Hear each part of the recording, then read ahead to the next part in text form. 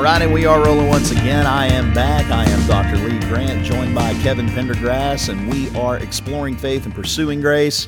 And on this episode, in our pursuit of God's grace, as we explore our faith, we're going to talk about probably the biggest theological change in terms of practice that I myself have personally gone through and experienced. It's an episode that you and I have kicked around.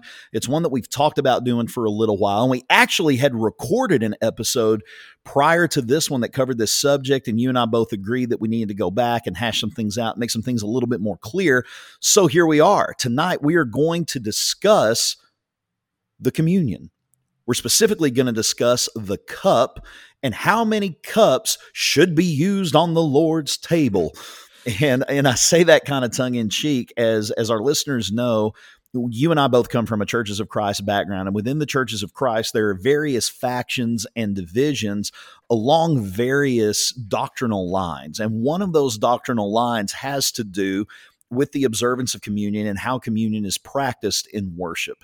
And the background that I came from, that I was baptized into and that I came from, is the one cup position. And that is pretty simple. In the observance of the Lord's Supper, a congregation is to use one loaf of unleavened bread that everyone partakes of and one cup of unfermented fruit of the vine that everyone partakes of. And you and I, even in our friendship, while we were still very well entrenched in legalism, Kevin, we both had some good discussions about this idea. We'd rib each other about it a little bit, but we never really did a deep dive into it. And up until fairly recently, this is a conviction that I held on to for a while. And frankly, I wasn't really willing or ready to have a discussion about it until recently. So yeah.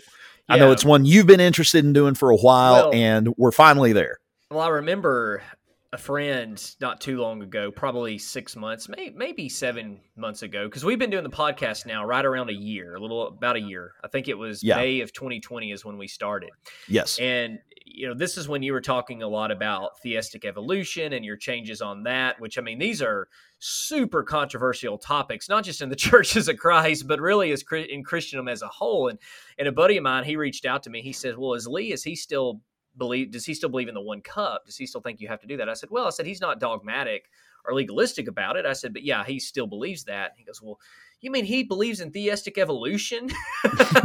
but he's still holding on. He's like, does his congregation know that? And I said, yeah, they do now. Cause I mean, it's out there for everybody to listen to on our podcast, but he and I had a good conversation just on the side. And Lee, you and I talked about this before we started recording, that when you go through a change like you've gone through, a change like I've gone through, a change like many people who are listening to this podcast have probably gone through, there are changes that take place instantly. There's something that you see that's an aha moment, and it's very easy for you to change. You're like, wow, That's so clear. I can't believe I've never seen that before. And it really just puts that missing piece in that puzzle that you've been looking for. But then there's other things that, even though you've changed, and even though you're understanding things differently and you're starting to look more at the context, there are things that we should be letting go of, or we should be changing, but for whatever reason, we still hold on to. And I've not met a single person who has gone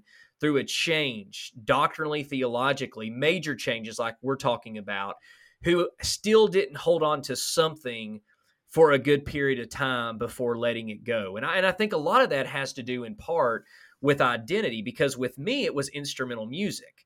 And one of the reasons is because I had a debate on it. And when you have a debate on something and you affirm something and then you're changing 4, 5, 6 years later, that's difficult. It's difficult and you start thinking, well, maybe I was right before. I don't know if I'm really, I don't know. And you kind of almost leave it in limbo, where you're like, well, I'm just going to keep worshiping without instrumental music. And then in my mind, I'm thinking, well, it's still the best practice anyway. It's the safe route to go, kind of the typical responses that sometimes you hear.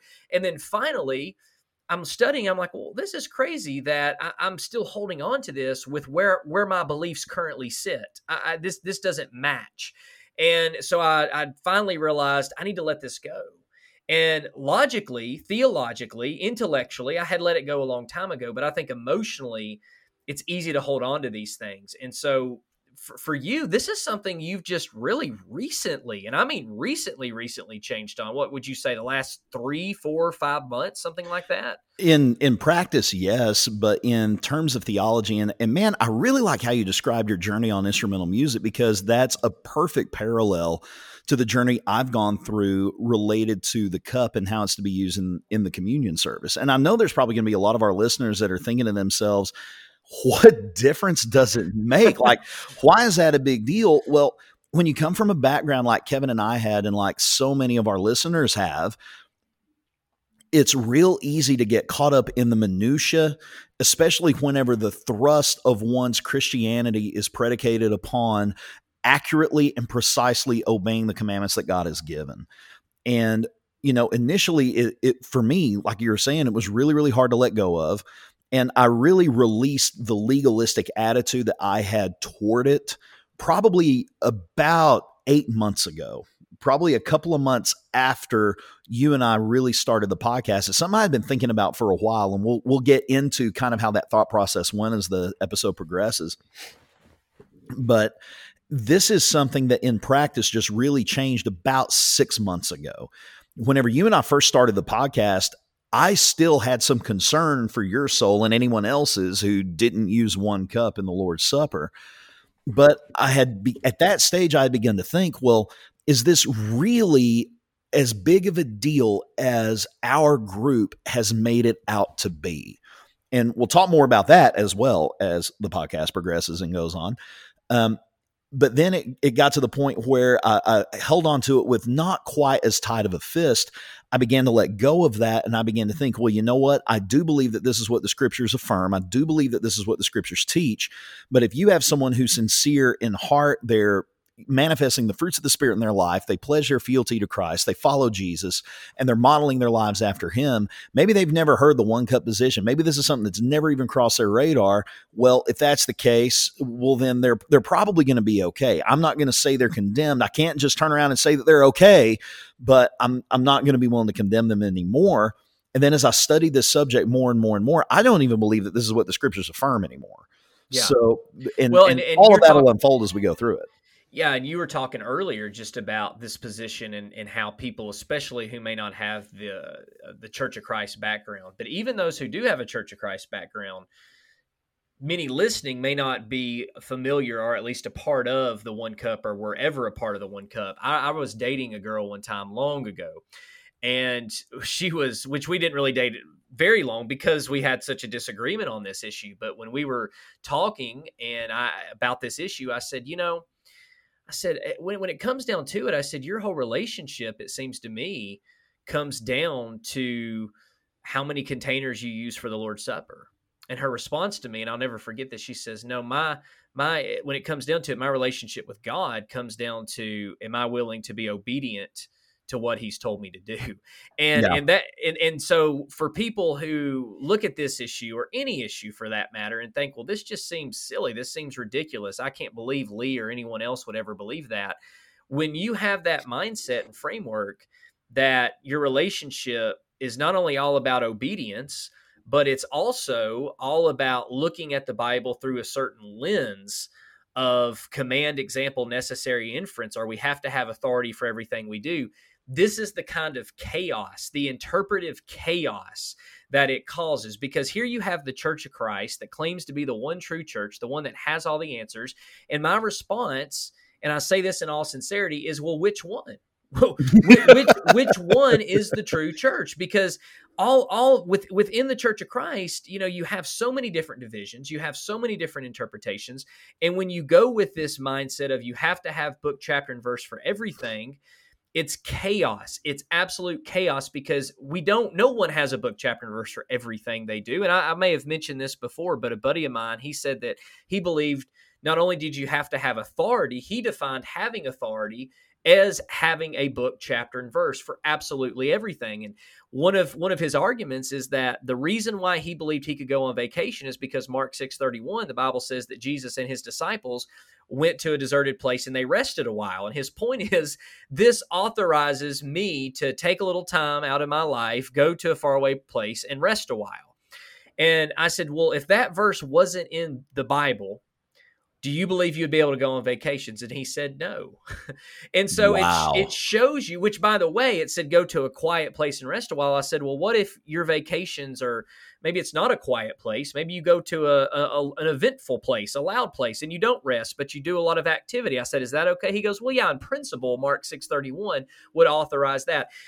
I know this sounds crazy to listeners, but this is the kind of absolute confusing chaos this interpretive method ends up breeding. And so that said, Lee's going to explain why he changed, not within his new frame of thought, but very similar to how we went through my change on instrumental music. Lee's going to go through his change on the cup within the framework of still believing that idea of book, chapter, and verse, command, example, necessary inference, and what changed his mind even within that framework.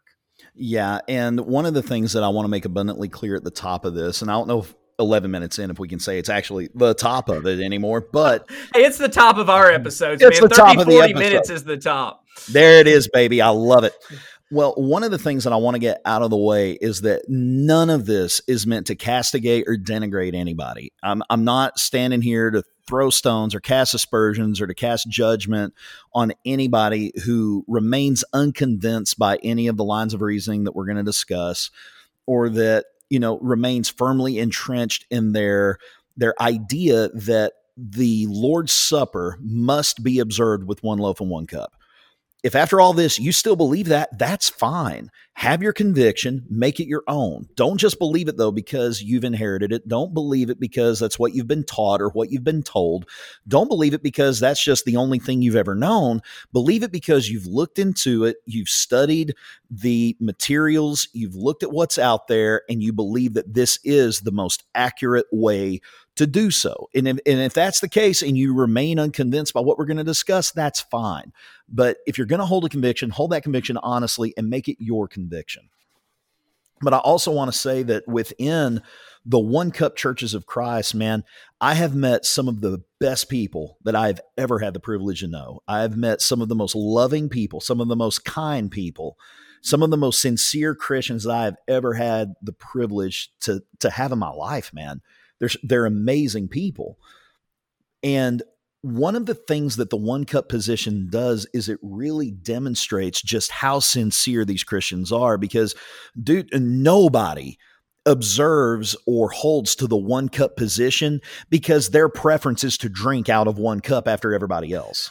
I mean, nobody holds that position because they're thinking, hey, you know what? I want to go to church with, some 15, 25, 35, 50, 80 people and drink after all these people Sunday morning. I want to see that lipstick on that rim of that silver cup or glass cup or whatever it is that's being used. I want to see that. I want to drink after Sister So-and-so. I want to look down as that unfermented Welch just swirls in the glass and I see the little bit of oil layer on top of it from lips touching it and everything else. Yeah, that's what I really want to do. Nobody holds that position because it's their preference. That is a position that I held for a long time because I sincerely believe that that is what the Bible taught. And above all else, what I want, and brother, I think this is still true for you and for me both, even in the new paradigm that we engage the scriptures under from a relational perspective, a contextual perspective, where we're pursuing Jesus above all else. You want to be pleasing unto God. Yeah, I want to be absolutely, pleasing yeah. unto God. That's what you and I both want. The issue is that the framework of what it means to be pleasing unto God then was different for me as it was for you as well. And Yeah. I wanted to please God, and pleasing God meant deciphering what God's will was from Scripture and then doing that thing, whatever that thing was. If it meant that God wanted me to eat, 100 habanero peppers every Sunday before church, well, then I'm buying me 100 habanero peppers every Sunday before church. If that's what God wants me to do, and I have book, chapter, and verse for it, well, then that's what I'm going to do. So the people that hold this position, it's not a preference. It is a sincerely held belief that this is what God wants. This is God's will. This is God's desire for his church, that when they come together to remember Jesus in the observance of the Lord's Supper, that is practiced and conducted with one loaf of unleavened bread and one cup of unfermented fruit of the vine. So that's kind of from the outlay. I just want to get that and out of the way and make that abundantly clear. So What is the basis by which this conviction is based upon? That's what we'll talk about first. Then we'll talk a little bit about history, and then we'll talk about why I changed my mind from there. So do you have anything you want to add before we dive in? No, let's go ahead and jump right into it. And so for those who are listening, which if you can hear this, I guess you are listening. For those who are listening and paying attention all at the same time. So what are the reasons why you held to this position, that you so firmly believe that you had to take of the one cup and the one loaf? Well, a large part of that, it's because that's simply what the Bible says, Kevin. It's just that simple. It always is, man. It always is. Now, if you take a look at the Bible and you take a look at the various instances within Matthew, Mark, and Luke's accounts of how the Lord's Supper was established, when the Lord's Supper was established, there are certain things that flow together, and there's a picture that's painted whenever you read it from basically a 30,000-foot view. So we'll go ahead and start with Luke, and most of what's coming now is from sermons that I had given whenever I still held to the one cup position. So that's where a lot of this is coming from. Some of it is, very little of it is borrowed from other preachers. I would hear a sermon here and take a couple of notes. I'd hear someone explain it this way and take a couple of notes. But most of what you're going to hear is synthesized from the lessons that I used to teach. So if we start, we'll go over to Luke. And in Luke's account, that is a really good jumping off point. You see Jesus gathering with his disciples in the upper room, and they're celebrating the Passover feast. As they celebrate the Passover, Jesus institutes the Eucharist, or the Lord's Supper, the communion, whatever you want to call it. We'll use those terms throughout this. We'll use them interchangeably. They all mean the same thing. In Luke chapter 22 and verse 27, it says, "Then he took the cup and gave thanks and said, 'Take this and divide it among yourselves. For I say to you, I will not drink of the fruit of the vine until the kingdom of God comes.' And he took bread, gave thanks, and broke it, and gave it to them, saying, 'This is my body, which is given for you. Do this in remembrance of me.'" Verse 20 says, "Likewise, he also took the cup after supper, saying, 'This cup is the new covenant in my blood, which is shed for you.'" So we'll touch on Luke again later, because that's key to understanding the what's actually going on here. But in a nutshell, what you have is they're gathered together in the upper room. Jesus takes a cup and says, "Take it and divide this among yourselves." And then in verse 20, he says, "This cup is the new covenant in my blood, which is shed for you." So the first thing that we'll notice is, from the one cup perspective, there are three items of spiritual significance at play here. The first is the bread. In verse 19, he takes bread, gives thanks, breaks it, gives it to him, and says, "This bread," I'm paraphrasing, "this bread is my body, which is given for you. Do this in remembrance of me." Then he takes the cup after supper. That'll be significant later on in this episode. And he says, "This cup is the new covenant in my blood." So you have the bread and you have the cup. The bread represents his body. The cup represents the new covenant from the one cup perspective. But what about over there in verse 17, where he takes the cup and gives thanks and says, "Take this and divide it among yourselves"? Well, the question would be asked, how did they divide it among themselves? Well, Mark tells us exactly how they did it. In Mark 14 and 23, it says, "Then he took the cup, and when he had given thanks, he gave it to them, and they all drank from it." Well, that's how they divided it. Jesus took the cup, he blessed it, he gave it to them. He said, "This cup is a new covenant in my blood, which is shed for you." He gives them that cup. They all drink from it. Matthew goes into it and puts it this way in Matthew 26 and verses 26 through 28. It says, "And as they were eating, Jesus took bread, blessed and broke it, and gave it to the disciples and said, 'Take, eat, this is my body.'" So there's the bread.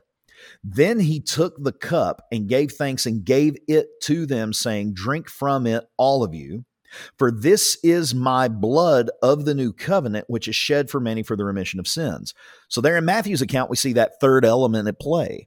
In Luke's account and in Mark's account, you have the bread and the cup at play. And then in Matthew's account, he describes the blood and what the blood means, or what the fruit of the vine means.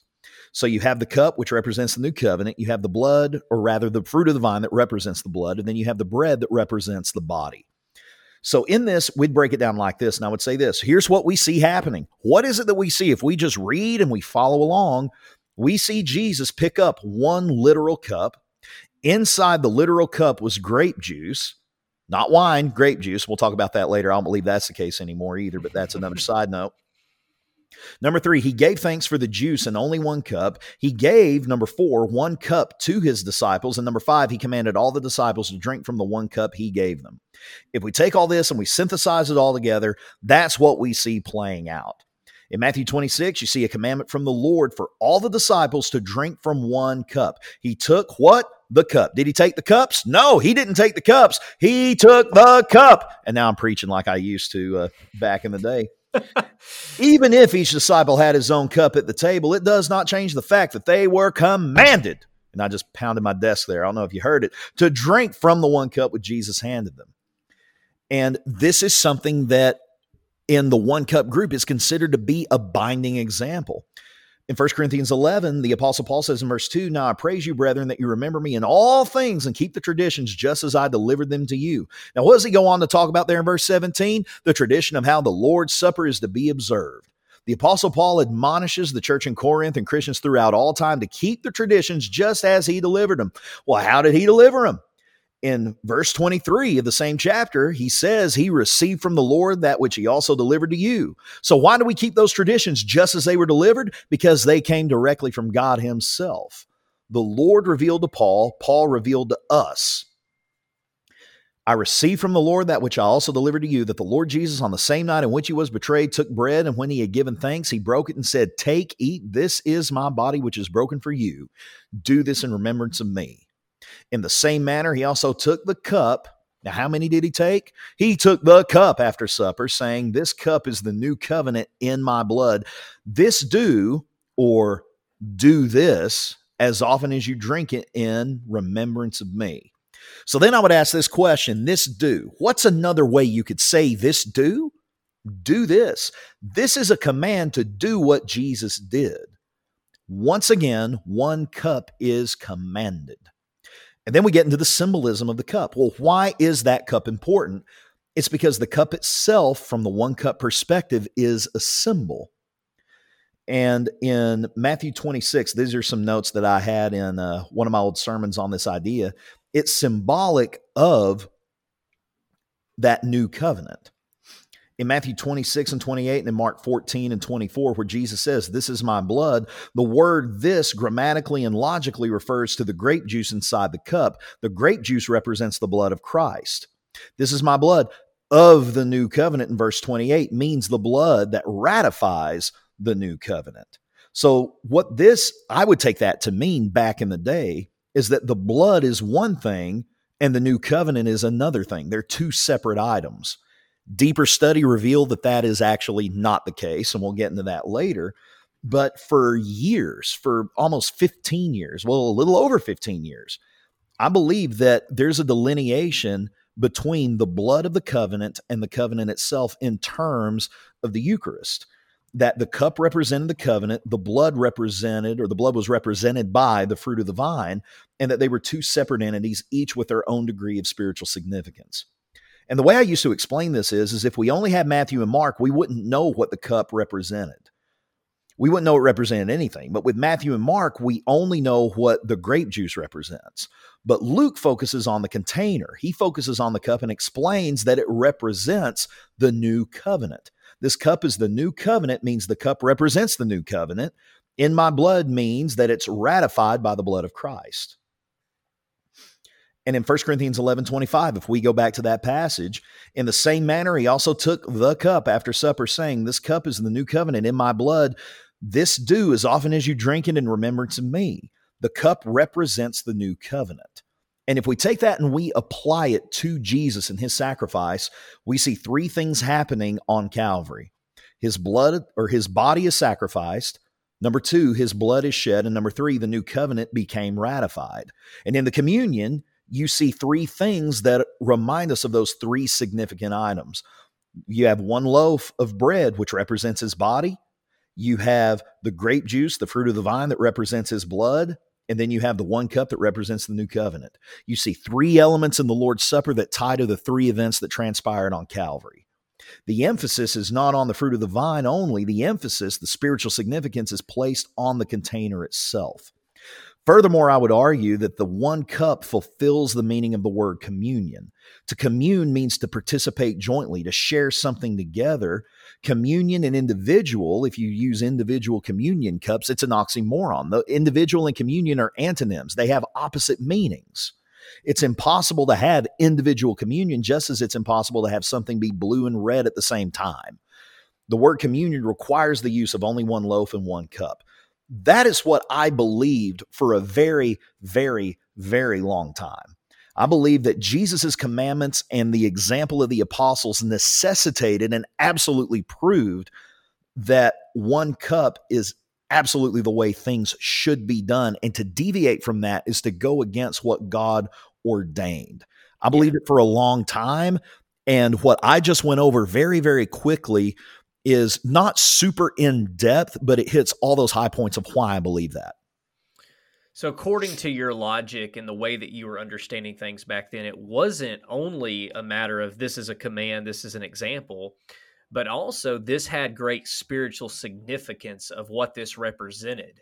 And, yes. and that's something when I first started studying the one cup position years ago that I didn't really realize that those in the one cup movement, it's more than just this is a command and example. There is spiritual significance attached to partaking of that one container. And so to not take of one cup, all of a sudden you're taking away an important aspect, a spiritual aspect of what the Lord's Supper is all about. And I remember talking to others, this was before you and I met, and they said, well, it'd be the same thing as if you decided you just didn't want unleavened bread anymore. You just didn't want to, you just decided we're not going to use that anymore. We're not, it's taking away in that position a symbol of the Lord's Supper. And so the traditional view in the churches of Christ, at least the mainstream churches of Christ, is that there are two elements in the Lord's Supper, the fruit of the vine and the unleavened bread. Whereas in the one cup, it's not just the fruit of the vine and the unleavened bread, it's the unleavened bread, the fruit of the vine, and the one cup, which represents the one covenant of Jesus Christ. Yeah, and in discussions that I would have with folks that were in the main line, what we would call digressives,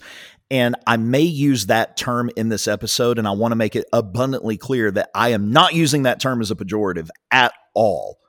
If I do use that term, it is descriptive and representative of the position that I held to before, just to help delineate who that is. So if that word comes out of my mouth because I'm just flying through this and I'm talking fast, I don't mean it in a pejorative sense at all whatsoever. And I don't believe it's any more a digression from scripture than anything else is. I mean, it's at this point, the assertions that are made by the one cup position, I just don't think they hold any water, much less fruit of the vine at all. But we'll get to that point. Yeah. You like that? But yeah, we'll cross that bridge when we come to it. But I mean, in conversations I'd have with people though, this is one of those things that's really weird to argue about, because people would say, well, what about the plate for the loaf? Huh? What are you going to do? I mean, is it okay to pass a loaf? Well, who cares if you have a plate or not? There's no spiritual significance made to a plate. There's no need for a plate. You can just pass the loaf like a Frisbee made out of flour and oil and salt, and seared in a pan or baked in an oven. You can just pass it from hand to hand if you want to, or you can put it on a plate. The plate's an expedient. There's nothing mentioned about a plate in the scripture. There's nothing there at all, which is interesting to me, because if we're going to say that silence forbids a particular practice, if there's nothing mentioned about a plate, well, then we really can't use a plate, can we? But no, we're not going to go that far. But then we would talk about the table. Well, do you have to have a table? Well, yeah, it talks about the table of the Lord in the Bible. And, they were at a table whenever they observed the Lord's Supper. So you have to have a table, but there's no spiritual significance ascribed to a table. It's just, it's really weird. And it gets into that arbitrariness and inconsistency that you and I have talked about so much.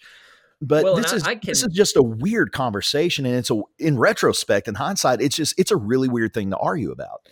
Well, I can really see, though, how someone can believe that, especially if they were conditioned to believe so, whether it was a conversion, or which was your case, or whether it was someone who was raised to believe that. I've been trying to do a lot more study on just psychology and where our beliefs come from and why we believe what we believe, and how we all tend to want to think that we are great logicians and that we're able to parse through any text that comes in our way, and that we're able to make these objective decisions. And the more that I study just myself, the more that I study and look at my own experience. But then also, the more I study research and see this phenomenon on how we all think that our beliefs are right, so much of that has to do with doctrinal conditioning.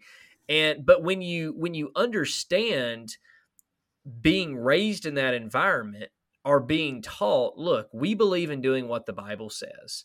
We believe that our relationship with the Lord is dependent upon our obedience to him, and our obedience is an expression of how we love him. And so no matter how ridiculous, no matter how inconvenient a practice or a command may seem, if it's what the Bible teaches, if you're a dedicated Christian, you have to take up your cross and follow Jesus.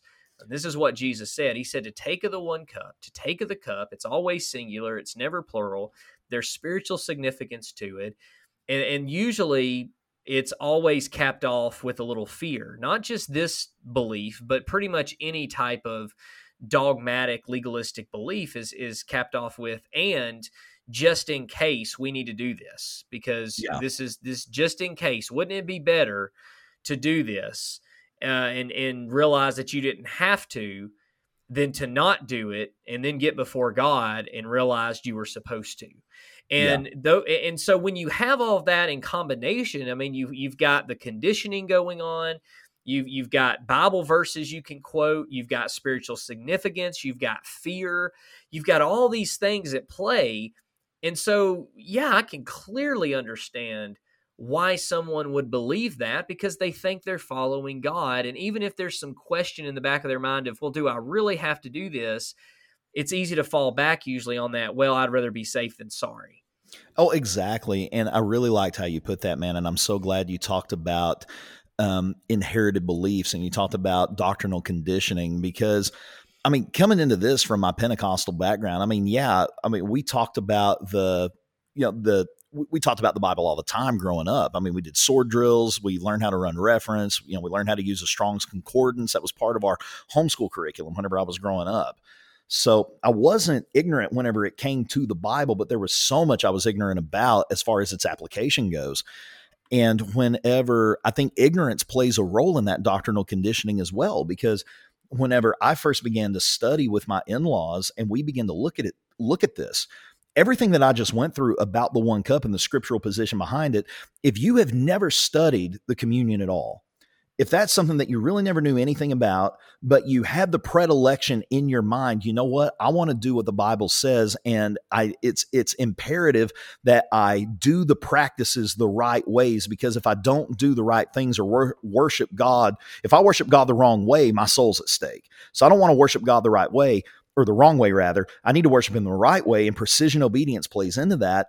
If you have no background about the communion, about how it was established or the context behind it or anything else, you hear what I just said, and man, it can make a lot of sense. I mean, you say you understand how someone can believe that. Shoot, I believed it for over 15 years.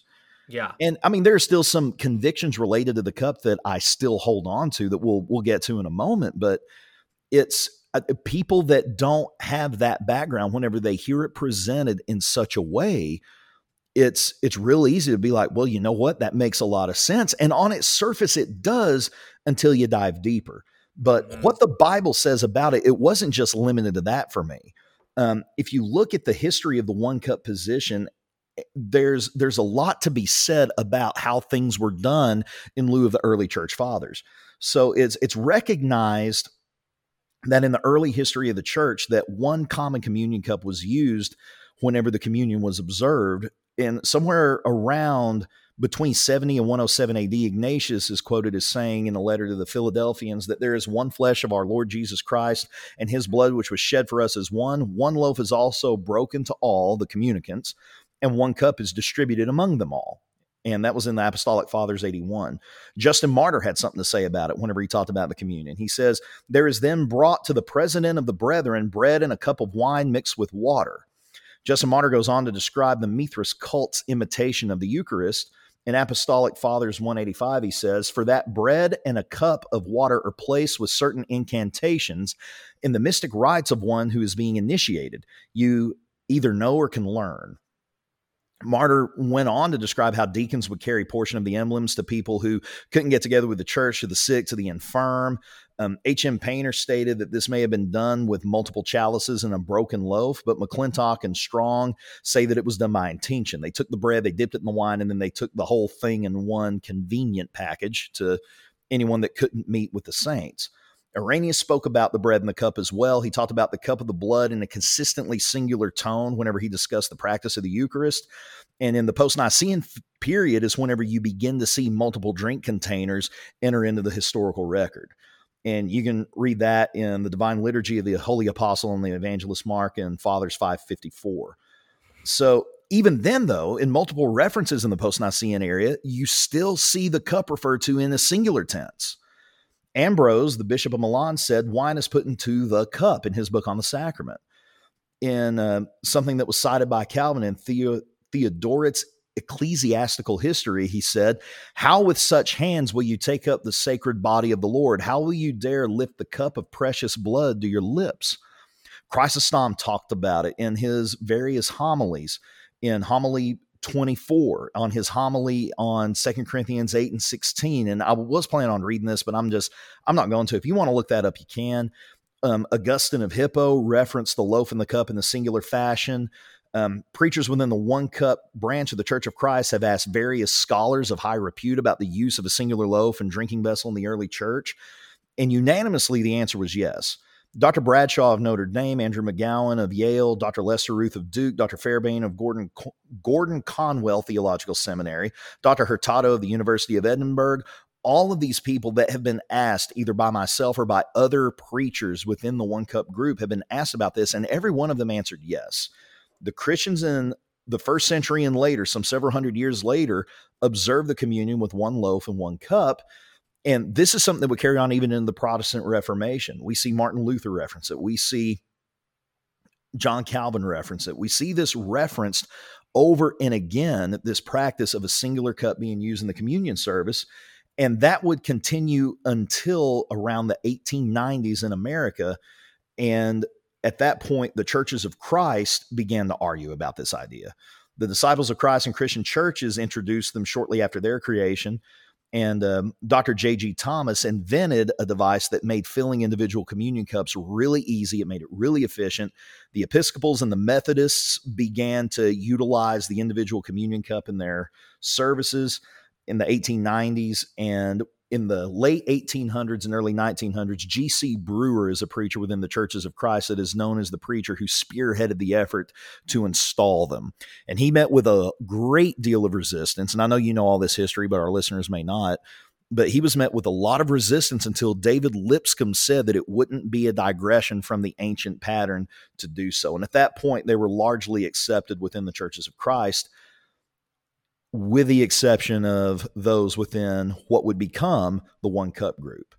It led to a really ugly split within the Churches of Christ. The larger group formed the mainline Churches of Christ, or what we would have called the digressives, and the smaller formed the One Cup Churches of Christ. And that division, it's still ugly, man. There are some places where it's still there's no exemplification of the Spirit of Jesus in that, in the minds of many and in the hearts of many. There's still a lot of vitriol. There's a lot of venom that is spewed.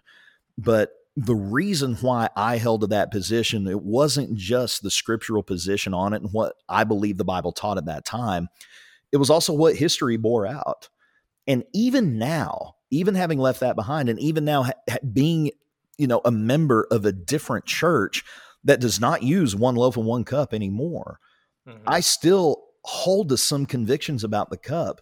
I still do believe that there is a lot of symbolic punch in this use of a singular loaf and a singular cup than there is in using individual loaves and cups.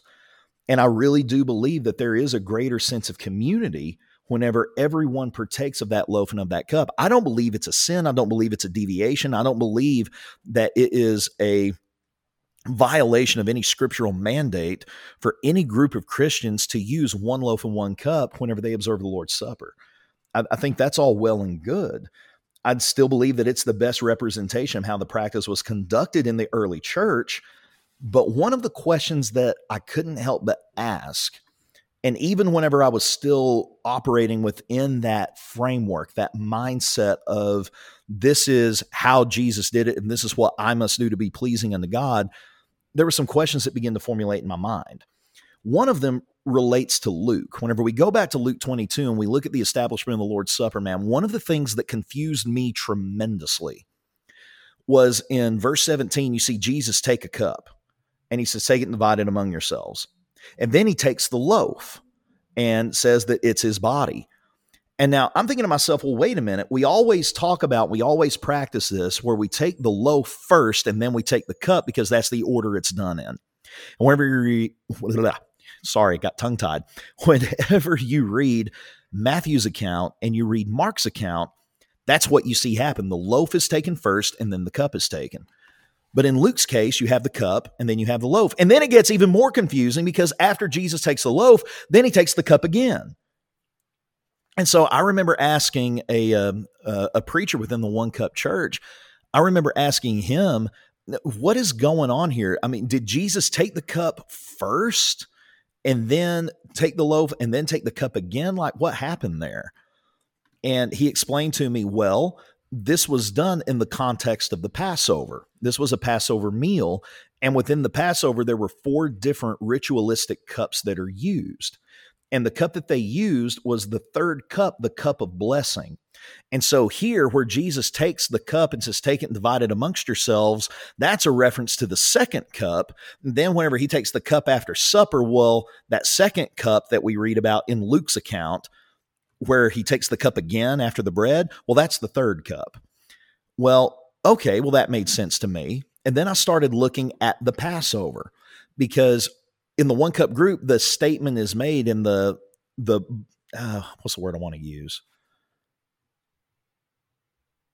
The logic to justify one cup, we also would look at the Passover as well. We'd say, one of the things that you would say is, and you said this in your debate with Brother Johnny back in the day, whenever you guys did your debate over the cup, is that you believe in the one cup. It's the one cup that we all partake of. And the way that we would argue against that is well, no, these are edicts that are given on a congregational level, and they're given on a congregational level, much like the Passover was held on a household level. 1 lamb per household, 1 cup per congregation.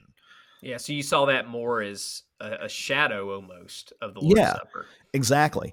And so within the One Cup group, there's a lot of context that's applied to the Lord's Supper that comes from the Passover. So I started looking at the Passover, and I found that this preacher was partially correct, but he wasn't fully correct. It turns out that the cup that Jesus took before supper was actually the third cup, and the cup that they all partook of was the third cup. And as I began to look at this, one of the things that became clear to me is that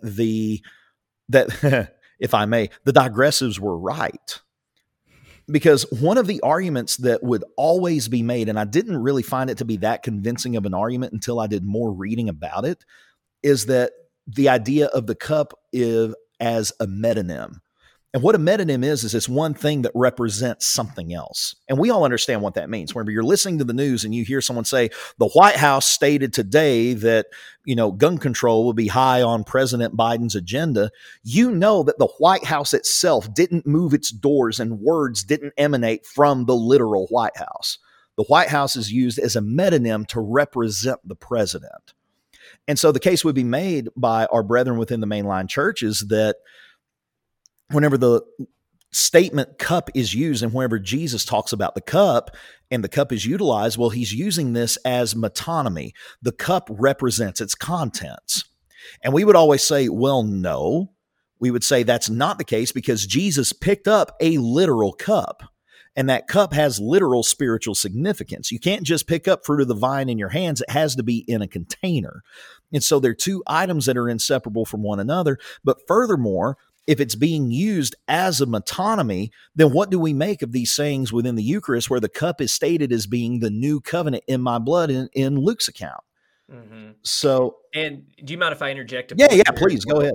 I think you see that in 1 Corinthians 10:16, where yes, absolutely. Paul says it's not the cup of thanksgiving for which we give thanks, a participation in the blood of Christ, and it's not the bread that we break, a participation in the body of Christ. And there, for lack of better words, you only see two elements. You don't see Paul mentioning three elements as far as what the symbols or what these elements represent symbolically. You have the cup, which represents the blood of Christ, and then you have, but it also talks about the bread that is the body of Christ. But you don't see Paul making this third symbolic element of, oh, and then you have the container.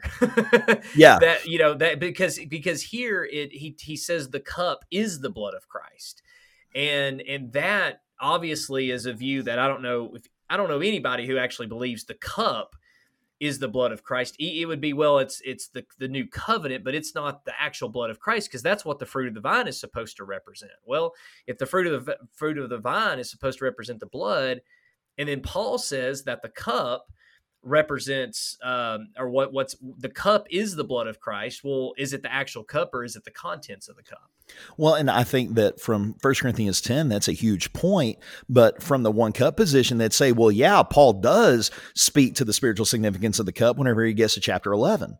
Whenever he gets to chapter 11, and then he says, this cup is a new covenant in my blood, which is shed for you. This do in remembrance of me. Well, there's your three elements right there. Just because he didn't reference it over here in 1 Corinthians 10 doesn't mean it doesn't have spiritual significance. But one thing that I think is often overlooked is that whenever we make an assertion about what the Bible says, the Bible can never mean something, or a scripture can never mean something that was never meant to mean. It has to mean whatever it meant to the writer. It has to mean whatever it meant to the audience. And sometimes to decipher what that is, you do have to do a deeper dive. One brother that we have mentioned a few times on this podcast is Brother Dallas Burdett. Now, Dallas Burdett, for those of you that may not have listened to those other episodes in which we have mentioned him, he is a bona fide biblical scholar. He was a member of the One Cup No Sunday School Churches of Christ, the same brotherhood that I was a part of for so long, and he was surreptitiously disfellowshipped from that group. Well, Dallas, and I don't want to tell his story, we're going to try to have him on the podcast. He wanted to make sure that he was correctly, studying the scriptures, that he was correctly applying them. He was rightly dividing the word. So he started taking Bible classes. He went to seminary. He ended up getting a bachelor's degree, 2 master's degrees, I think, and I may be speaking out of turn, but he also got his PhD. He got his doctorate, and he taught biblical Hebrew and Greek at the university level for quite a bit of time. He's up there in years now. He's since retired from that, but he still does a lot of work. And I'm going to link 2 of his articles in the show notes for this episode, because they do a deep dive into the grammar of these Eucharistic sayings in Matthew, Mark, and Luke's account, and also in 1 Corinthians. So this is what Dallas had to say about metonymy. And I never really understood the argument. It always seemed like that whenever this discussion would take place about metonymy, it would devolve into one of these nuh-uh, nuh-uh kind of things, kind of like you're in second grade and arguing about something with a schoolyard bully. It was like, well, yeah, it's a metonymy. The cup represents the context. Well, no, it doesn't. Jesus took a literal cup. Did Jesus take a figurative cup? No, he took a literal cup. And you can't have a metonymy without something literal to refer to it as. Whenever you use your White House analogy, there's a literal White House you're talking about, and blah, blah, blah, blah, blah, and on it goes. Whenever you do a deep dive into the grammar, one of the things that you find is that the cup is used absolutely. All right, first of all, let me say this. Did Jesus take a literal cup? Yes, he did. But is that cup referred to in a literal sense in terms of spiritual significance, or is it referred to as a metonym for its contents? Grammatically, in the Greek, in syntax, that is absolutely true. If we're going to make an assertion that there are 3 items of spiritual significance on the Lord's table, then the scriptures should back that up no matter how deeply you dive into that. If we look at it on a surface level, we might be able to take that meaning away. If we go a little bit deeper, we should still be able to take that conclusion away. If we go even deeper than that and we get into the nuts and bolts and nitty gritty as Dr. Burdett does, well, then the same thing should hold true. We should see that consistently no matter how deep we go. But if we see something that flies in the face of those conclusions, what do? Do we move the goalpost? Do we change what we think? Do we change our minds and accept what we have discovered as truth? Or do we double down on our dogmatic position? Do we try to engage in special pleading or some other type of fallacious reasoning to explain it away? What do we do? How do we approach that? So this is what Dr. Burdett has to say. Do you have anything you want to add to that before we dive in? No. And yeah, I think that when you look at just the concept of metonymy, you're right. Usually it's just two ships passing each other when this conversation is had, because those who believe this is representative of the blood will say, well, it's the cup actually is talking about the contents. It's not talking about the cup itself. And then, as you pointed out, the argument will be, well, yeah, but it was a physical container that they had. And when you look at Luke 22, one of the things that I did when I debated Brother Johnny Elmore is I said, replace the word container with cup and see what you get. And then replace the word cup with container and see what you get. And then replace the word cup with fruit of the vine and see what you get. And it works every single time with fruit of the vine. But when you replace it with container, it doesn't work. Take this container and divide it among yourself. Well, is it the actual container? This is one of the points I brought up, was Jesus wanting them to actually take a physical container, cut it up into 12 different pieces and pass it around and say, well, no, it's the container I want you to pass. Or was it the contents within the container that was to be divided? And so when you break that down, and I know you're going to get into this in a little, just here in a moment, but that's just an exercise, not just for this subject, but any type of study when you've been challenged and someone has told you that they believe it's metonymy, then just replace what they're saying they think it represents and ask, does this make sense? Does this make sense? Or is it the actual physical item under consideration? Or is it what's being spoken about? And when you do that, at least to me, it becomes a lot more clear of what really the author has under consideration. Well, and that is a much simpler approach, but the question would then still be asked as a counter to that, well, did Jesus take a cup or didn't he? Well, yeah, he did, but that's not what we're getting at. Jesus took a cup and he said, do this. And we'll talk about that in just a minute, because that was the second domino that fell for me. But in order to have metonymy, you actually do have to have something it represents too. Absolutely. So it wouldn't make sense if there had to be a physical cup. In other words, it wouldn't make sense. If you, as you pointed out, using different illustrations. I've always liked the illustration when someone just makes mention of something, and there has to be something there that you're paralleling it to. Jesus had to have a physical cup, otherwise you couldn't have used metonymy to begin with. Metonymy demands that there be something that you are using to signify what you're describing, but it's not actually what you're talking about that's under consideration. It's the contents or the symbol or et cetera, whatever it represents. So, yeah, and you almost sound like a one-cupper there, because, I mean, in that symbol, it's that new covenant. That's what it is, Kevin. But there is a symbol. There is a symbol. There it is. It's the covenant. It's the covenant. The covenant.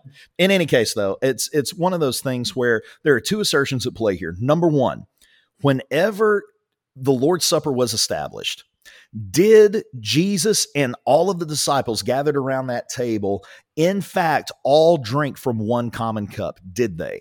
The assertion is made by not just the one cup branch, but by those in other religious groups as well, that yes, that is what they did, but other groups would say that's not a binding pattern for us today, whereas the one cup group would say, yes, it is a binding pattern for us today. But the question is that actually what happened? And then the second assertion is that the cup itself, the container, has spiritual significance. Is that the case? Because if the cup itself has spiritual significance, well, then the metonymy argument doesn't really work, because the cup in and of itself must be a pointer to that new covenant. So this is what Dr. Burdett said.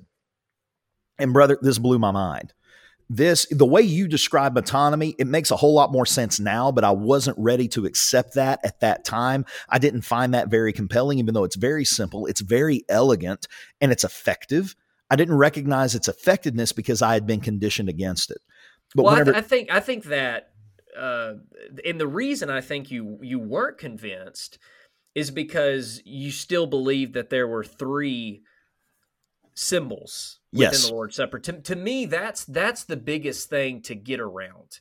Yeah. If someone is still within that one cup mindset, because see, I didn't understand that prior until I really started studying, and even for the debate, which now has been, believe it or not, over I think 12 years ago now, which is crazy. But I think that a lot of people miss that, because from my perspective, I'm like, well, this is so easy. Like Paul talks about this as being symbolic of just the fruit of the vine, or the blood of Christ and the body of Christ. And Jesus talks about this being the blood and the body. I mean, this is so simple. There's two elements here. What's up with the cup?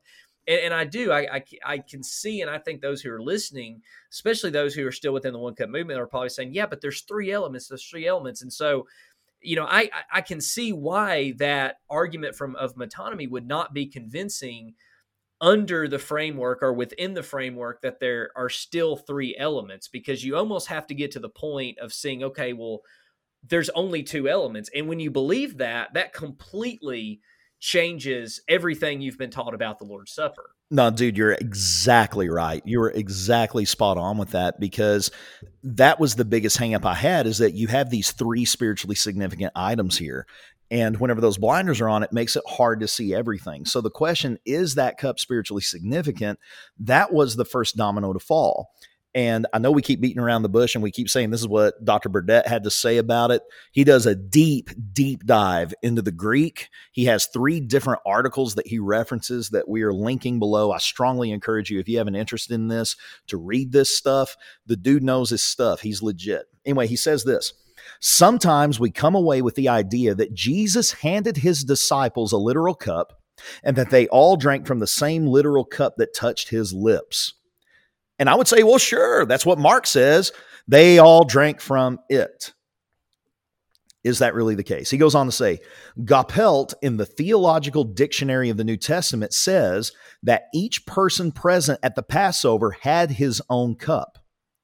Quote, they are all to drink of this cup, or less probably to fill their own cups from it. The common drinking unites the disciples in table fellowship under the saying uttered with this cup. The expression "this cup" does not refer to one literal container for the whole group, but rather to the formal drinking of the third cup, which is called the cup of blessing. Earlier, we had talked about the different cups that they would utilize in the Passover feast, that there were 4 cups. This idea of drink from it, drink from this cup, Dr. Burdett says, has to do with that third cup. He says it was the formal drinking of the third cup, which is called the cup of blessing. The Apostle Paul refers to the cup of blessing. This cup is equivalent to the third filling of their individual cups. 4 different times during the Passover, they filled their cups. Each filling was referred to by a particular name. Number 1 was the cup of consecration. Number 2, the cup of proclamation. Number 3, the cup of blessing. And number 4, the cup of Hallel. Even though each person had his own cup, this drinking still represented the disciples in united table fellowship. Whether one drinks from the same container or from his own individual cup, one still participates in table fellowship, a fellowship that commemorates the death of Jesus and his resurrection. So Dr. Burdett says, yeah, they all had their own cup, and whenever they all poured those cups, or whenever they all partook of the cup and they all drank from it, that's not a reference to a literal cup that Jesus held in his hand. That's a reference to that symbolic cup, to that cup of blessing that they would pour from and that they would all partake of. And we know they did that because we know that's how the Passover was celebrated in Jesus's time.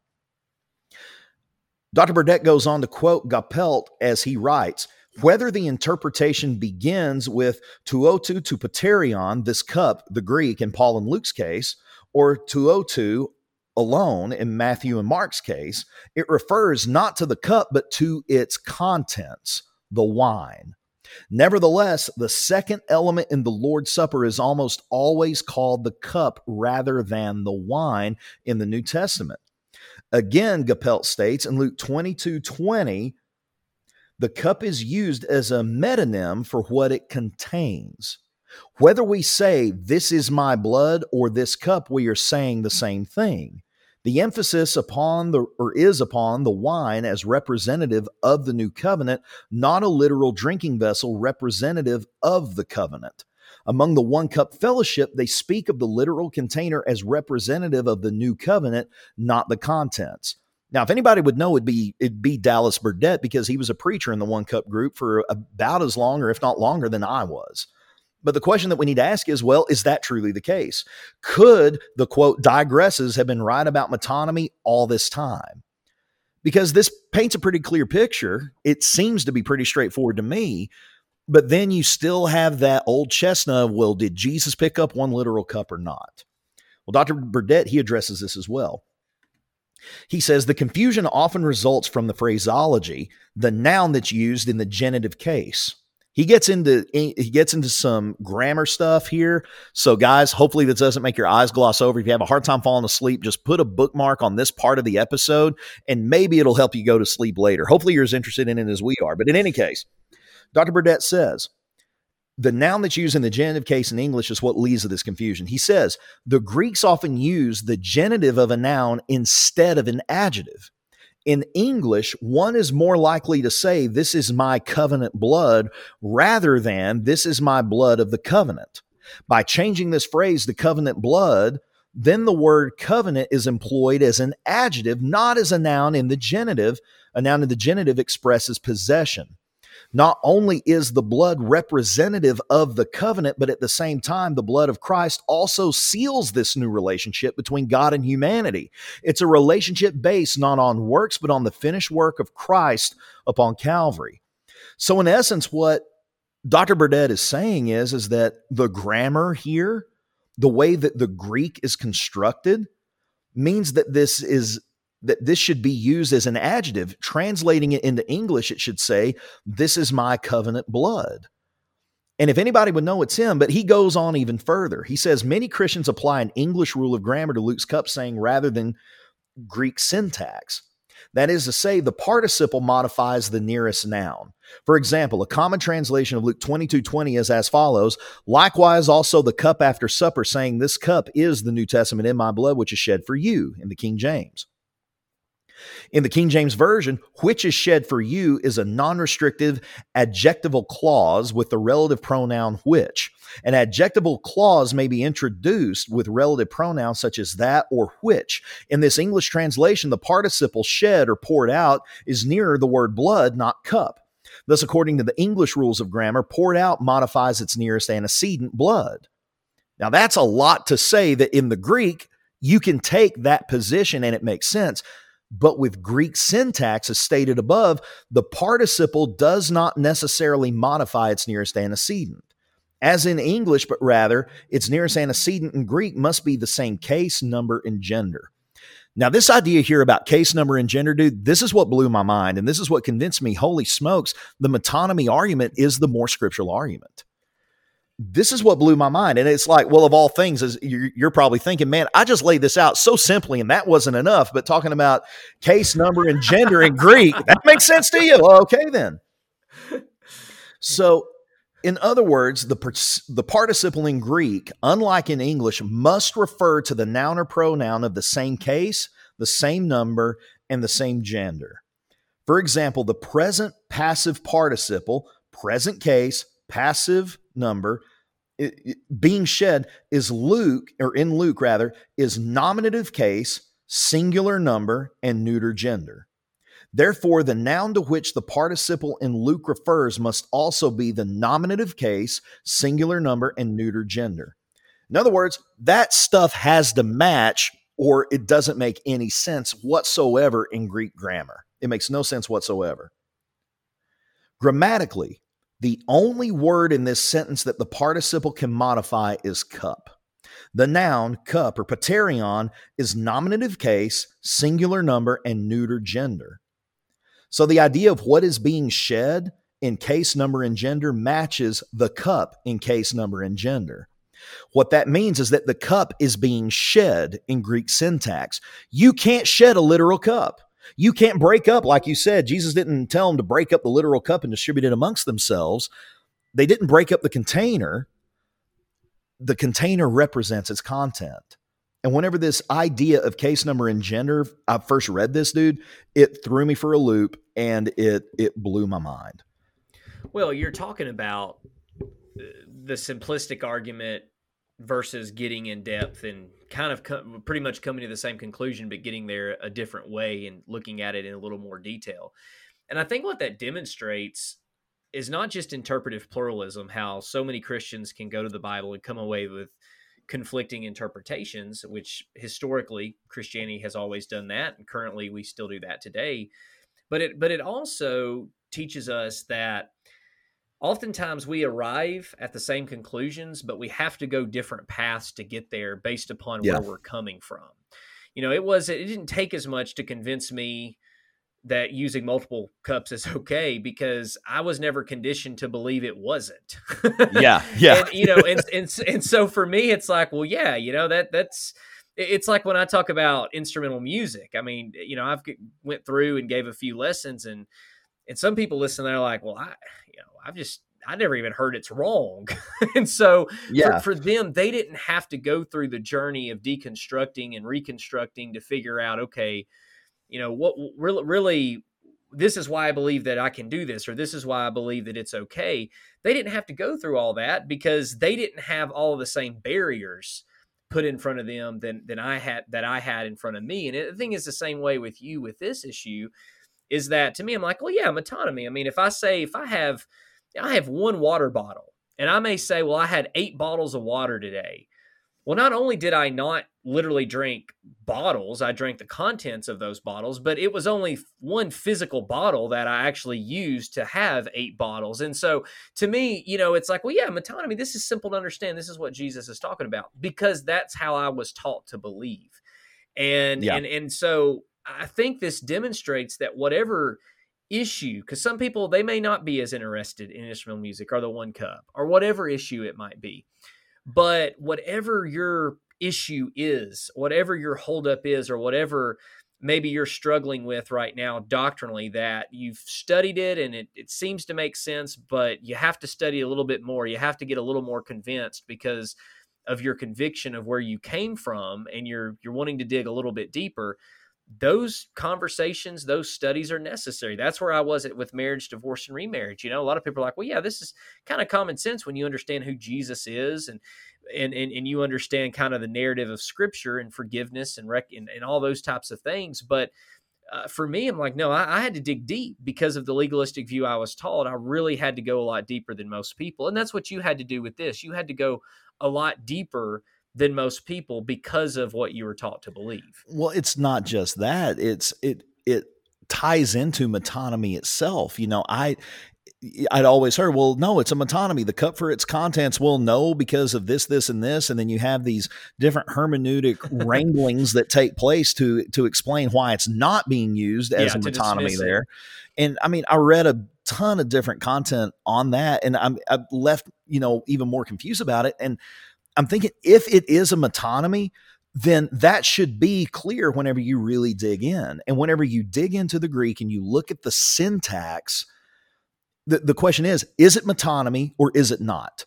Is the cup referred to and is value ascribed to it in a non-literal, metaphorical, metonymical way, or is it not? It's that simple. Either it is or it isn't.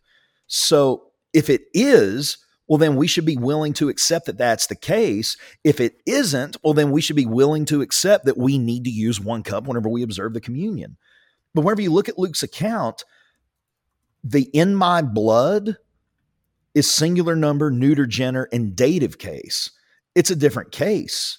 It's singular number, neuter gender, but it's not the nominative case. So in Luke's account, it can't be what is being shed or being poured out can't refer to blood. It has to refer to the cup. The cup is being used metonymically. Jesus is referring to it in that. But if you look at Matthew and Mark's account, it's different. The words are, this is my blood that is poured out. In Matthew and Mark, Dr. Burdett says the attributive participle modifies blood. Blood is equivalent to this, since blood is a predicate nominative. But the antecedent of this is it, and the antecedent of it is cup. Both blood and cup are nominative case, singular number, and neuter gender. That right there blew every compunction I had against the metonymy argument out of the water. Blood and cup are both in that nominative case, singular number, and neuter gender. The rule of Greek syntax confirms that it is blood that is poured out in Matthew and Mark, but in Luke, it's the cup that's poured out. Thus, the cup in Luke is equivalent to blood in Matthew and Mark. Now, let me ask you this, Lee, because I know there's people listening to this who, or I would assume there's people listening to this who disagree with you. They still believe in the one cup, okay, the one physical container.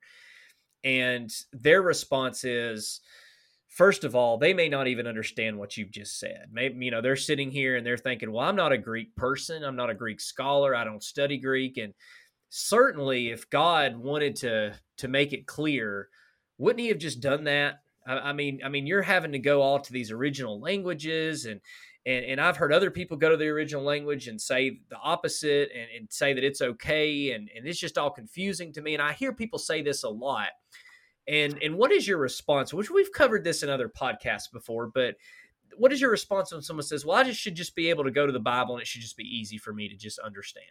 Well, I would say that it takes a little more work than that to actually ascertain what's in the Bible, because like you and I have said, if we just take it at face value, we're not going to resist anybody if they ask us of anything. We have to give it to them. If our eye causes us a sin, we're going to pluck it out. If our hand causes us a sin, we're going to cut it off. And there's a lot of two-handed, two-eyed people running around out there that ought not to be, if that's actually the case. I mean, we recognize that there are idioms and figures of speech that play a role in that.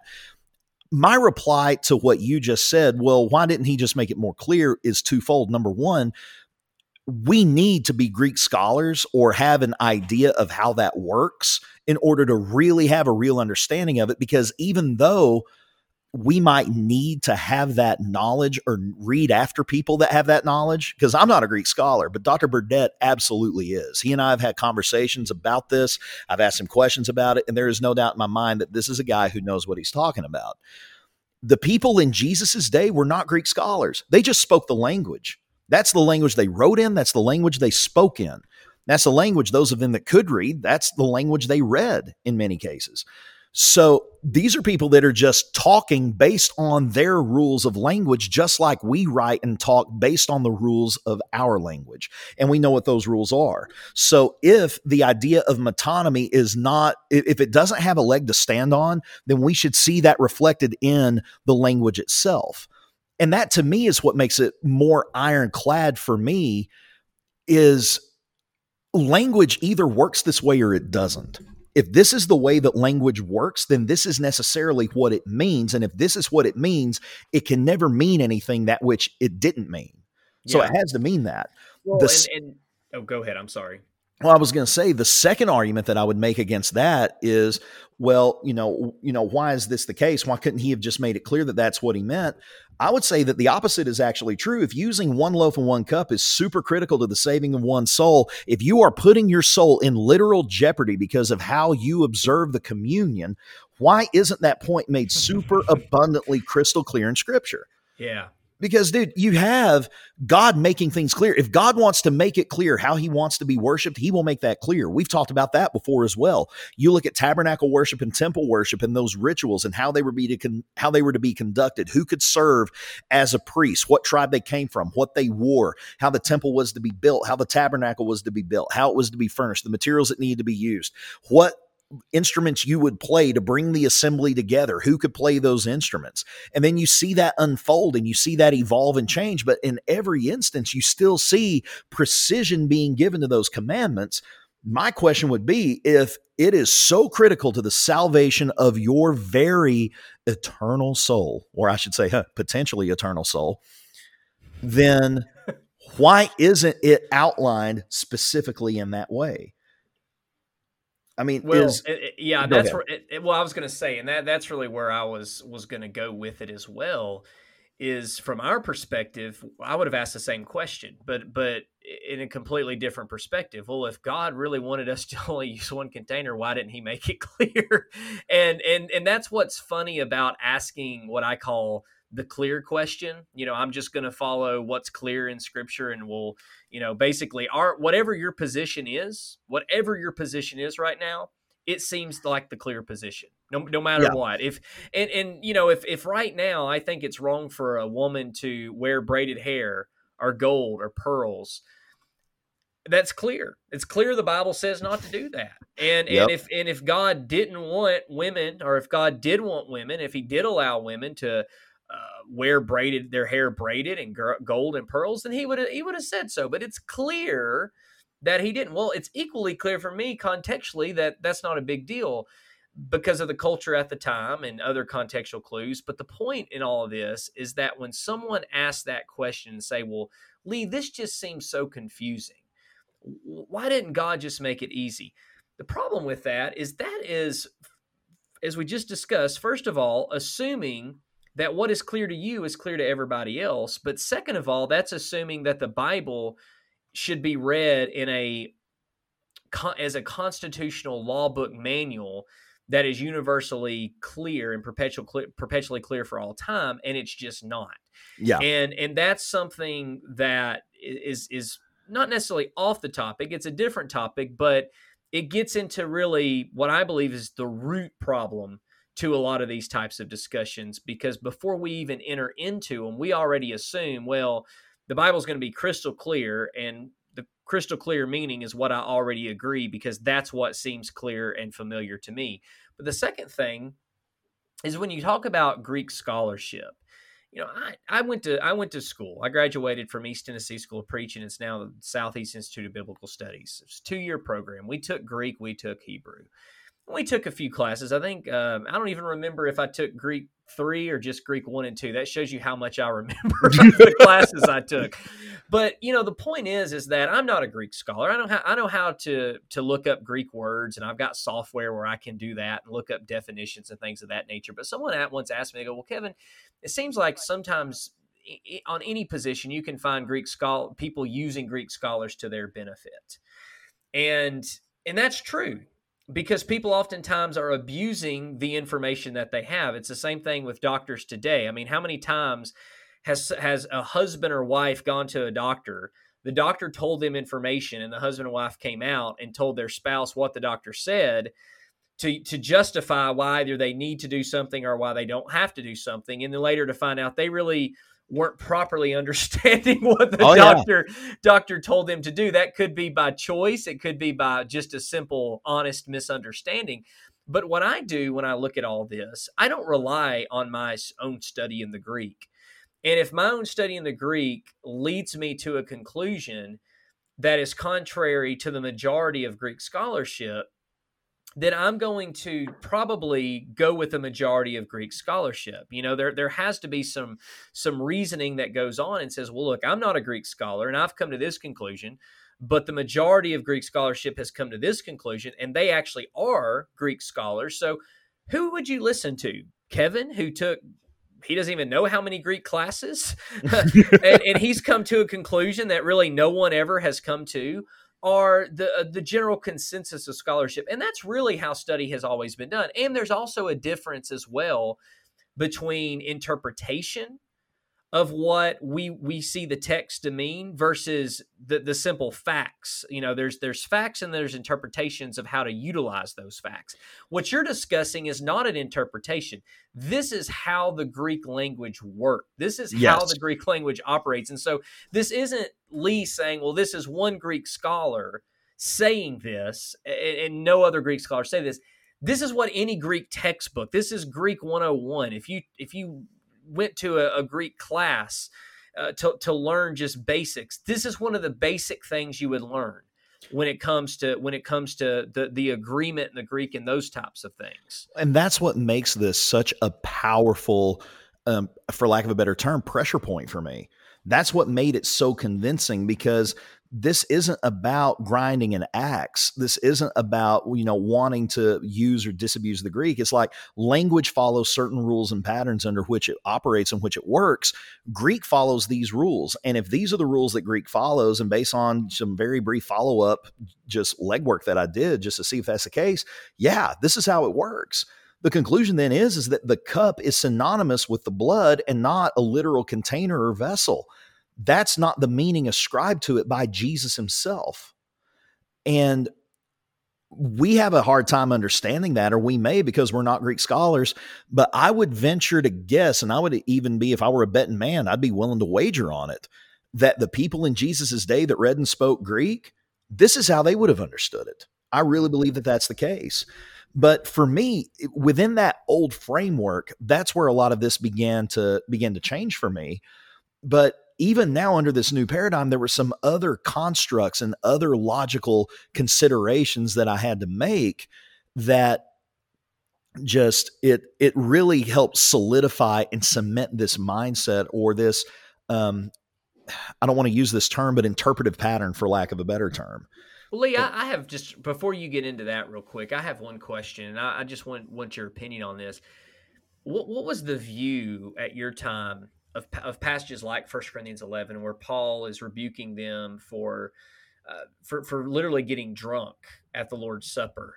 If they were only coming together and had one container, clearly multiple people wouldn't have been able to just sip from that and get drunk. And so, just kind of simple, I won't call it simple context clues, but just kind of observations like that when you look at how Paul's talking about the Lord's Supper and when he's talking about these practices. And yeah. So it's leaving my mind now if it's verse 17 or verse 18, but right there in 1 Corinthians chapter 11, it's either verse 17 or 18, the Apostle Paul says, "Now in the following I do not praise you, because when you come together, it's not for the better, but for the worse." He's like, whenever you're coming together, you're not observing the Lord's Supper. He's basically saying, look, you guys have screwed this up. I gave you instructions on what you needed to do. I praise you that you have kept some of these traditions that I gave you, but these traditions concerning the Lord's Supper, you haven't done it because some of you are taking one supper ahead of your neighbor. One of you is hungry. Another one is well drunk, or, you've drank to the point where you've had your fill, or you're intoxicated, however you want to take that. That's not the Lord's Supper. What you're doing is not observing the Lord's Supper, is what Paul said. Here's what I delivered to you. I delivered to you the same thing that the Lord delivered to me, that Jesus, on the same night in which he was betrayed, took bread, he broke it and said, "Take, eat, this is my body, which is broken for you. Do this in memory of me." So your argument would have been, well, we can't really use that because they were not taking the Lord's Supper properly anyway. They weren't doing it anyway. The entire discourse that Paul goes into is to correct their behavior. Their behavior was wrong. So if they're all using their own meal and taking their own meal instead of the Lord's Supper, which I still believe that that's what they were doing, but what that means in solid practice has shifted a little bit.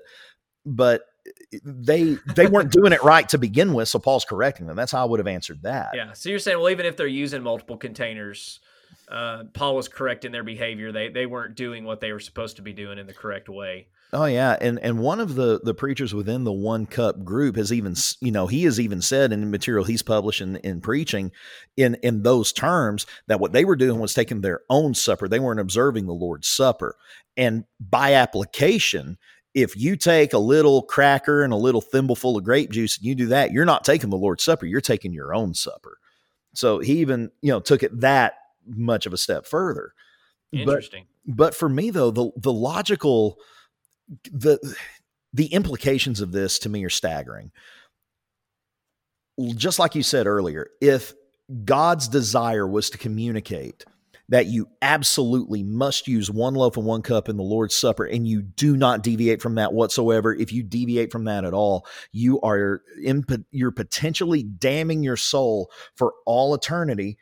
Well, why isn't that point made super abundantly crystal clear in Scripture? After reading through the metonymy argument and looking at all that material, it became more apparent to me, well, okay, even though the metonymy argument isn't all that convincing at first blush, it seems like there's a whole lot more force to it than what I had previously considered. But also, what if you have someone who's never studied this idea? What if you have someone that, like you, inherited a particular set of beliefs related to the Lord's Supper, that using multiple cups, multiple containers is no big deal, but they're completely sincere and following Jesus in every other way? And one of the ways I like to explain this is in a way that it causes some question, and it's caused some people to raise their eyebrows a little bit within the One Cup group. And it's one of the things, and we keep talking about how we're going to do it, and I think it's the next episode we're going to record, is the covering. And it's the idea that uncut hair is the covering. And that's something that has been taught within the One Cup church for a very long time.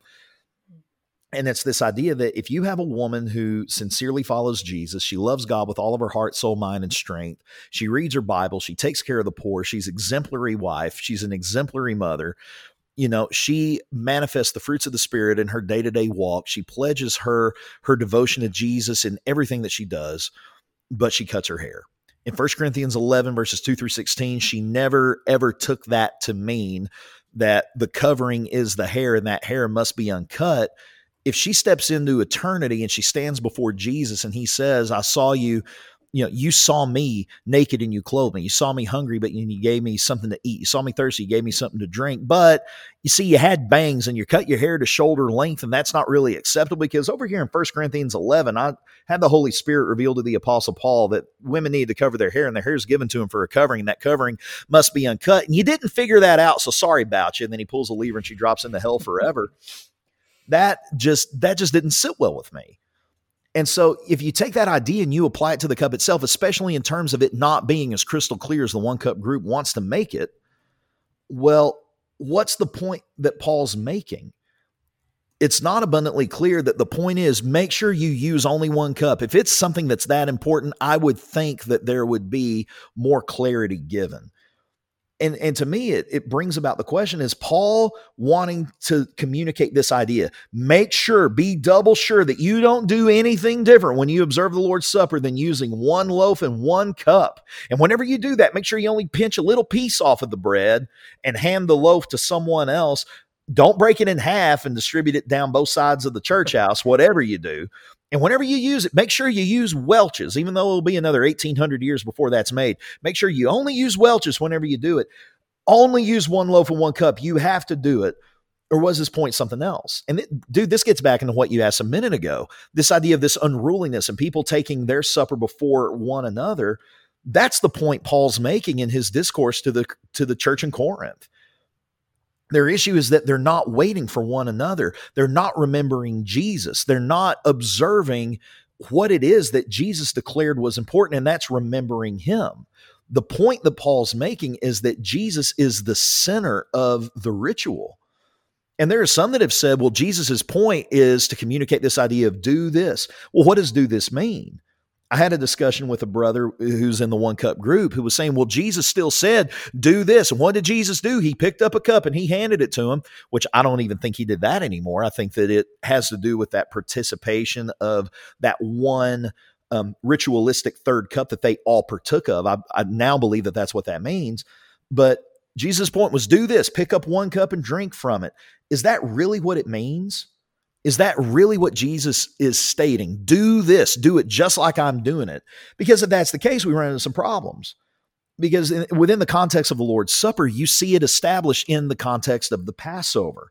It was a Jewish holy day. It was executed in the context of a common meal as a love feast. It was established and observed in Scripture in an upper room. They reclined whenever they partook of it. They leaned on their left elbow and they all partook of the Passover in that way. They went out and they came in. They sang a hymn, went out into the Mount of Olives. It was held at night, on the same night in which he was betrayed. We don't do any of those things.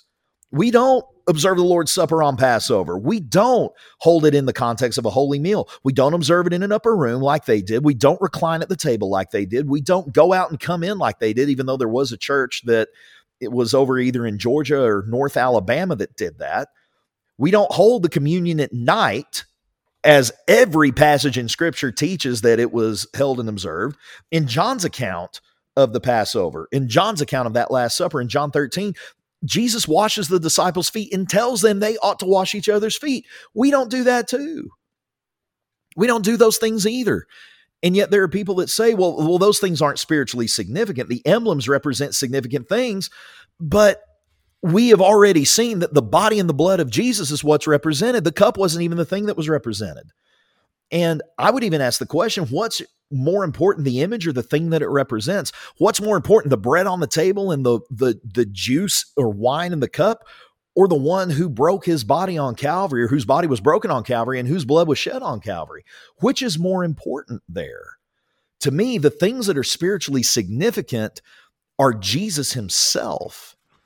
what his work was, his atoning work on Calvary, his sacrifice on that Roman cross on your behalf and on my behalf. Those are the things that are important.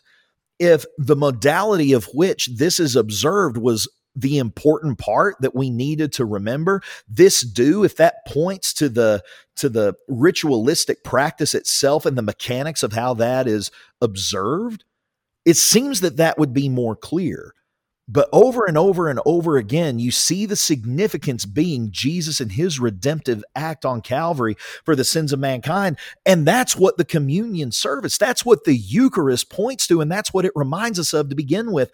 Do this in memory, in remembrance of Jesus. Do this doesn't mean you pick up this cup and you do it just this way. It has to do with what those things represent, and that is the redemptive work of Christ on behalf of all of us. Amen. Well, with all of that being said, and we can get ready to wrap this up now, how does this relate to pursuing grace? How does this relate to what our mission is on this podcast, to explore faith? Because we've explored faith. We've looked at the one cup theology. We've looked at the one cup doctrine. We've looked at why I'm no longer convinced that's the case. And the main reason I'm no longer convinced that's the case, the grammar is what led me there. But at this point, parsing through all that to try to determine exactly how God wants us to do something, I don't believe that's how the Bible works, period. God wants us to live a holy life, and a holy life means loving God with all of our heart, soul, mind, and strength, and exemplifying that love to our neighbor, our fellow image bearers. I believe that God is more concerned about our hearts in our pursuit of him than he is in our ritualistic purity. Well, and yes, and we even see this in 1 Corinthians 11, because why was Paul so upset? Why was he rebuking them? Because they weren't showing love for one another within the Lord's Supper, that they were deciding to just turn it into an everyday common meal, and they weren't waiting on each other. They weren't preferring one another. Instead, they were being very selfish. And that comes into play with, I believe, why Paul was so angry in this instance, because here was a time when they were supposed to all come together and think about what Jesus has done for them, to be able to share in that, to be able to encourage one another, to be able to examine themselves. And instead, they were really making a mockery out of it, because they weren't showing love for one another in that instance. No, they weren't. And that's the entire point that Paul's making. I mean, if you look at his discourse in 1 Corinthians, if we're just going to spitball, we'll start at chapter 8 and go through chapter 14. You see that Paul, he's addressing their attitudes, not only towards worship, but their attitudes towards one another. And that's the issue. I mean, you can't read that and take away the idea, well, Paul wants to make sure that it's communicated universally and for all time that Christians will use one and only one cup when they observe the Lord's Supper. You can't say that that's the point that Paul's making, because that's not the point he made. Yeah. That's not the action that he was trying to correct. And, I still hear just swimming around in the background of my mind, well, what about Nadab and Abihu? They weren't pure. Well, what about Eleazar and Ithamar? For every Nadab and Abihu, there's an Eleazar and Ithamar. For every Uzzah, there's a Hezekiah in his observance of the Passover. I mean, you've got Naaman the leper in Rimmon, him saying, I'm going to have to help my king kneel before Rimmon. I'm going to have to help him rise up. I'm not going to worship him anymore. I'm going to go through that. Hey, Elijah, can I take some of this dirt that you have over here and haul it back to me, a couple of mule loads of dirt, so I can worship God in Syria? Yeah, go ahead. Do it. You're good. God is a God of grace and mercy. God is a God of love and patience and compassion. And it just seems to me that if there is this idea of a one cup theology encoded within Scripture, and that's absolutely what we need to do, then God is not just going to make that abundantly clear, but he's going to make the consequences of failing to do that abundantly clear. Mm-hmm. And the problem is that whenever those of the one cup persuasion, and I have no problem with them holding on to that idea. I mean, they may hear all this. They may look at, Brother Dallas's articles. They may look at everything else that's been put out on it. About, what? I'm still not convinced. I really believe the Bible is teaching that we should use one cup whenever we observe the Lord's Supper. That's awesome. Okay, cool. That's fine. If that is your conviction, then live that conviction. observe the Lord's Supper with one loaf and one common cup. That's awesome. That's fine. There's no issue there whatsoever. But whenever you begin to make this an in and out issue, when you begin to say, well, if you don't do it the way I do it and you don't hold the same opinion and conclusion on this as I do, well, then you're not a real Christian and that your soul is cast out and that you're apostate before God. I take great issue with that mentality. And one of the reasons I take great issue with that mentality is because it's a mentality that I espouse for so long. Even though I could be kind to others and even though I could extend graciousness to other people, brother, I still believe that you were bound for a devil's hell for all eternity because you used individual cups on the Lord's Supper years ago. Yeah. I believe that 100%. And that attitude is a divisive attitude. It's an attitude that when promulgated stirs up discord among brethren. And that is one of the things that God says is an abomination to him. And it flies in the face of what Jesus said in John 13, where he says, a new commandment I give to you, that you love one another as I have loved you, that you also love one another. How do we know that we are in Christ? As if we abide in him. John says in 1 John 4, by this we know that we abide in him and he in us, because he has given us of his Spirit, and we have seen and testified that the Father has sent his Son as Savior of the world. Whoever confesses that Jesus is the Son of God, God abides in him and he in God, and we have known and believed the love that God has for us. God is love, and he who abides in love abides in God and God in him. I don't see anything in that or in any of those other statements that refer to who is in and who is out. I don't see anything about a cup there. So for me to jump on that high horse and say that unless you think exactly like I do, you're lost forever, that's not going to fly anymore, and that won't fly in the kingdom of God. So do we have anything else that we want to discuss in terms of that? Do you have any other questions about that one cup position? Any other remarks? Anything at all? Because that pretty much covers everything I wanted to cover in this. Sounds good to me. Groovy. Well, that is it then. Oddly enough, Kevin is speechless. How about it? That hardly ever happened. Well, if you listen this far and you didn't fall asleep during the part where we were talking about grammar, thank you all so much. We love all of you. I'm just happy you ended up coming around and changing. You know, I knew you would find the truth eventually. Oh, look at keep that. Digging, man. Well, and you made mention of this. I guess one thing I do just want to reiterate, you've already done a good job of this, but if you believe this, and this is something that you continue to practice, by all means do that. And one thing that I never want to do, Lee never wants to do, is make people feel like they have to change a practice that is not wrong in and of itself. There's nothing wrong using one container. There's nothing wrong using one loaf. None of those things are, of course, sinful.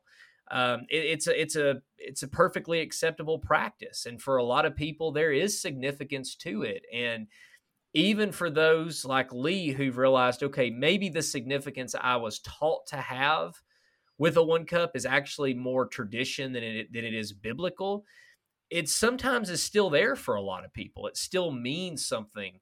And it's important for people to keep that. And if someone wants to do that, then please, by all means, continue to do it. It's just those lines of fellowship. It's condemning others who choose not to. That's where the issue comes in.